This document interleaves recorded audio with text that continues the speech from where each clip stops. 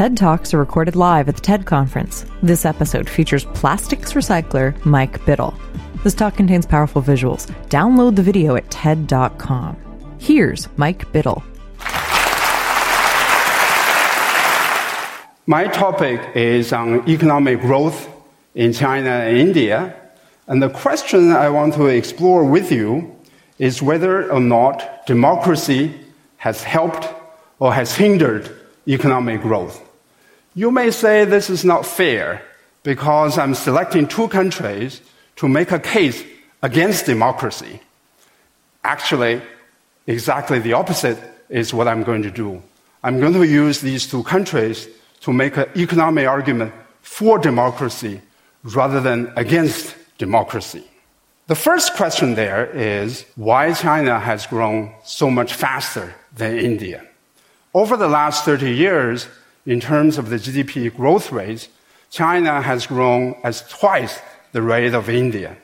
In the last 5 years, the two countries have begun to converge somewhat in economic growth, but over the last 30 years, China undoubtedly has done much better than India. One simple answer is China has Shanghai and India has Mumbai. Look at the skyline of Shanghai. This is the Pudong area. The picture on India is the Dharavi slum of Mumbai in India. The idea there is, behind these two pictures, is that the Chinese government can act above rule of law. It can plan for the long-run benefits of the country, and in the process, evict millions of people. That's just a small technical issue. Whereas in India, you cannot do that because you have to listen to the public. You are being constrained by the public opinions. Even Prime Minister Mohammed Singh agrees with that view. In an interview printed in Financial Press of India, he said that he wants to make Mumbai another Shanghai. This is an Oxford-trained economist steeped in humanistic values, and yet he agrees with the high-pressure tactics of Shanghai. So let me call it the Shanghai model of economic growth that emphasizes the following features for promoting economic development: infrastructures, airports, highways, bridges, things like that. And you need a strong government to do that because you cannot respect private property rights. You cannot be constrained by the public opinions. You need also state ownership, especially of land assets, in order to build and roll out infrastructures very quickly. The implication of that model is that democracy is a hindrance for economic growth rather than a facilitator of economic growth. Here's the key question. Just how important are infrastructures for economic growth? This is a key issue, right? If you believe that infrastructures are very important for economic growth, then you would argue a strong government is necessary to promote growth. If you believe that infrastructures are not as important as many people believe, then you will put less emphasis on strong government. So to illustrate that question, let me give you two countries. And for the sake of brevity, I'll call one country, country one, and the other country, country two. Country one has a systematic advantage over country two in infrastructures.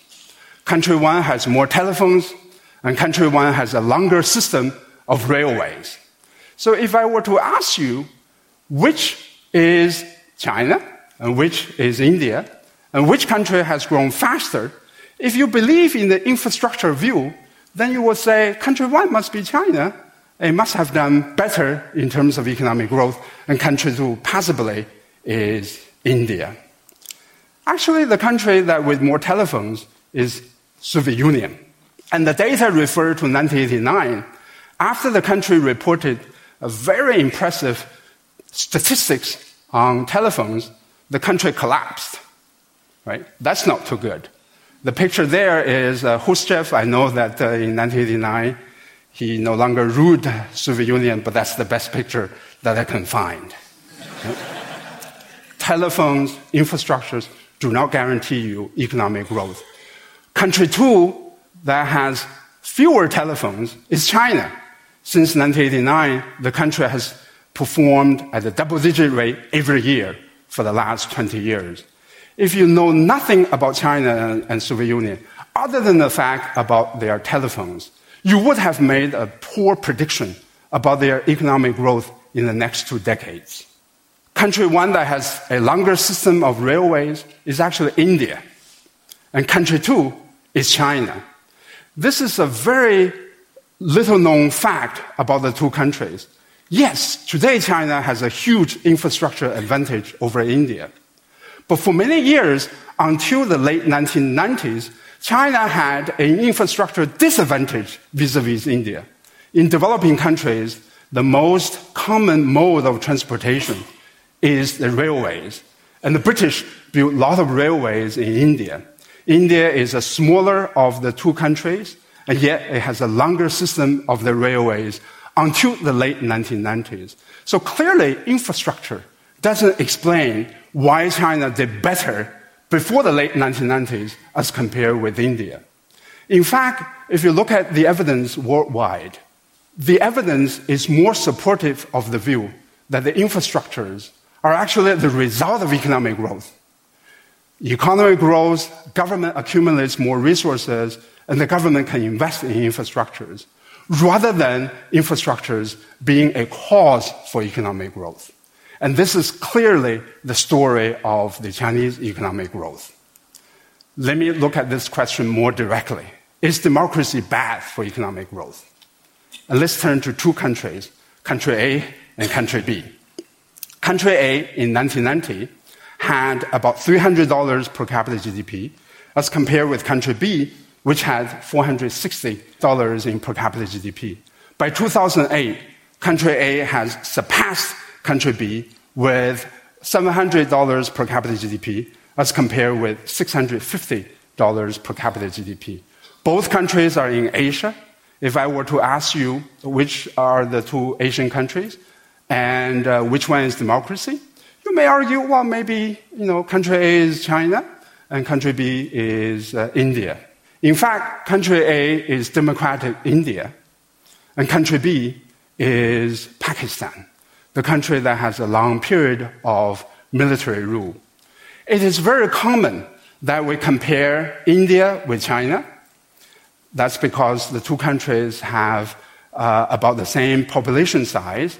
But the more natural comparison is actually between India and Pakistan. The two countries are geographically similar. They have a complicated but shared common history. By that comparison, democracy looks very, very good in terms of economic growth. So why do economists fall in love with authoritarian governments? One reason is East Asia model.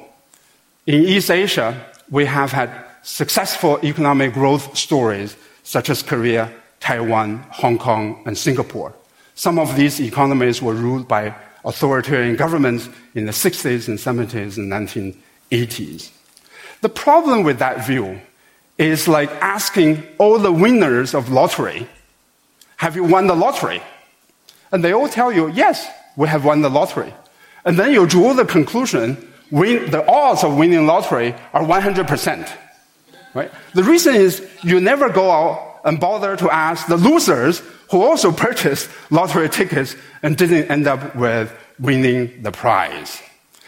For each of these successful authoritarian governments in East Asia, there's a matched failure. Korea succeeded, North Korea didn't. Taiwan succeeded, China under Mao Zedong didn't. Burma didn't succeed, the Philippines didn't succeed.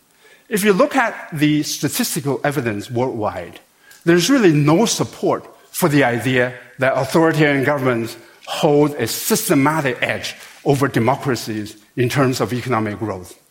So the East Asian model has this massive selection bias. It is known as selecting on a dependent variable, something we always tell our students to avoid. So exactly why did China grow so much faster? I will take you to Cultural Revolution, when China went mad, and compare that country's performance with India under Indira Gandhi. The question there is, which country did better, China or India? China was during the Cultural Revolution. It turns out even during the Cultural Revolution, China outperformed India in terms of GDP growth by average about 2.2% every year in terms of per capita GDP. So that's when China was mad. The whole country went mad. It must mean that the country had something so advantageous to itself in terms of economic growth to overcome the negative effects of the Cultural Revolution. The advantage the country had was human capital. Nothing else but human capital. This is the World Development Index indicator data. In the early 1990s, and this is the earliest data that I can find, the adult literacy rate in China is 77% as compared with 48% in India. The contrast in literacy rate is especially sharp between Chinese women and Indian women. Okay? I haven't told you about the definition of literacy.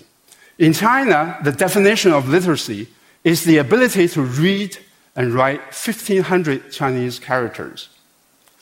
In India, the definition of literacy, operating definition of literacy, is the ability, the grand ability, to write your own name in whatever language you happen to speak.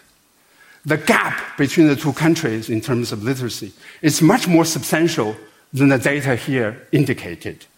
If you go to other sources of data, such as Human Development Index, that data series go back to the early 1970s, you see exactly the same contrast. China held a huge advantage in terms of human capital vis-à-vis India. Life expectancy, as early as 1965, China had a huge advantage in life expectancy. On average, as a Chinese in 1965, you lived 10 years more than an average Indian. So if you have a choice between being a Chinese and being an Indian, you will want to become a Chinese in order to live 10 years longer. If you make that decision in 1965, the downside of that is the next year we have Cultural Revolution. So you have to always think carefully about these decisions. If you cannot choose your nationality, then you will want to become an Indian man. Because as an Indian man, you have about 2 years of life expectancy advantage vis-à-vis Indian women. This is extremely strange fact. It is very rare among countries to have this kind of pattern. It shows the systematic discrimination and biases in the Indian society against women. The good news is by 2006, India has closed the gap between men and women in terms of life expectancy. Today, Indian women have a sizable life expectancy edge over Indian men. So India is reverting to the normal. But India still has a lot of work to do in terms of gender equality. These are the two pictures taken of garment factories in Guangdong province and garment factories in India. In China, it's all women. 60 to 80% of the workforce in China is women in coastal part of the country, whereas in India, it's all men. Financial Times printed this picture of Indian textile factory with the title, India Poised to Overtake China in Textile. By looking at these two pictures, I say, no, it won't overtake China for a while. If you look at other East Asian countries, women there played a hugely important role in terms of economic takeoff, in terms of creating the manufacturing miracle associated with East Asia. India still has a long way to go to catch up with China. Then the issue is, what about Chinese political system? You talk about human capital, you talk about education and public health. What about the political system? Isn't it true that the one-party political system has facilitated economic growth in China? Actually, the answer is more nuanced and subtle than that. It depends on a distinction that you draw between statics of the political system and the dynamics of the political system. Statically, China is a one-party system, authoritarian, there's no question about it. Dynamically, it has changed over time to become less authoritarian and more democratic. When you explain change, for example, economic growth is about change. When you explain change, you use other things that have changed to explain change. rather than using the constants to explain change. Sometimes a fixed effect can explain change, but the fixed effect only explains changes in interaction with the things that changed. In terms of the political changes, they have introduced village elections, they have increased the security of proprietors, and they have increased the security with the long-term land leases. There are also financial reforms in rural China. There is also a rural entrepreneurial revolution in China. To me, the pace of political changes is too slow, too gradual. And my own view is that the country is going to face some substantial challenges because they have not moved further and faster on political reforms. But nevertheless, the system has moved in a more liberal direction, moved in a more democratic direction. You can apply exactly the same dynamic perspective on India. In fact, when India was growing at Hindu rate of the growth, about 1%, 2% a year, that was when India was least democratic. Indira Gandhi declared emergency rule in 1975. Indian government owned and operated all the TV stations.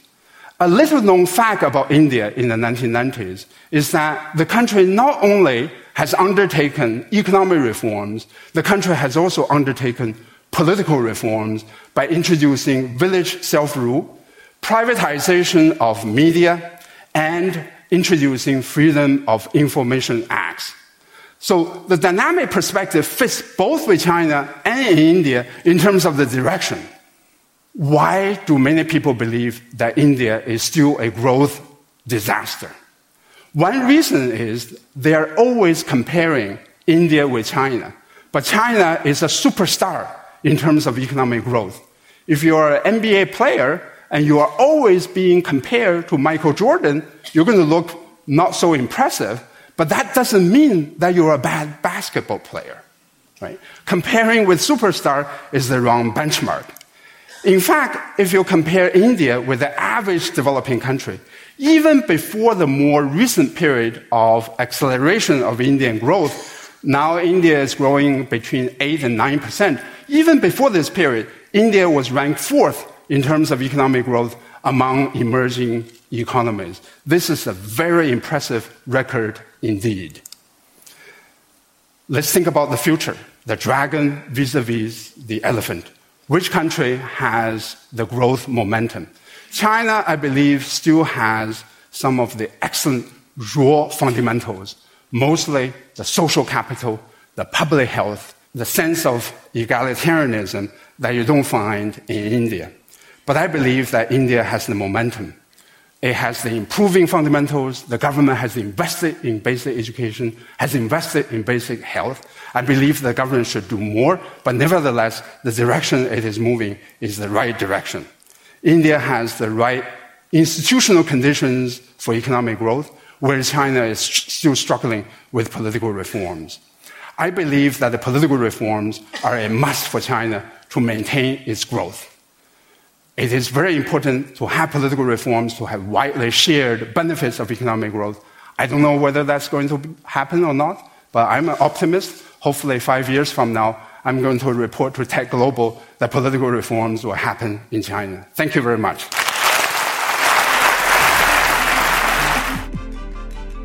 That was Mike Biddle, recorded at TED Global in Edinburgh, Scotland, July 2011. For more information on TED, visit TED.com.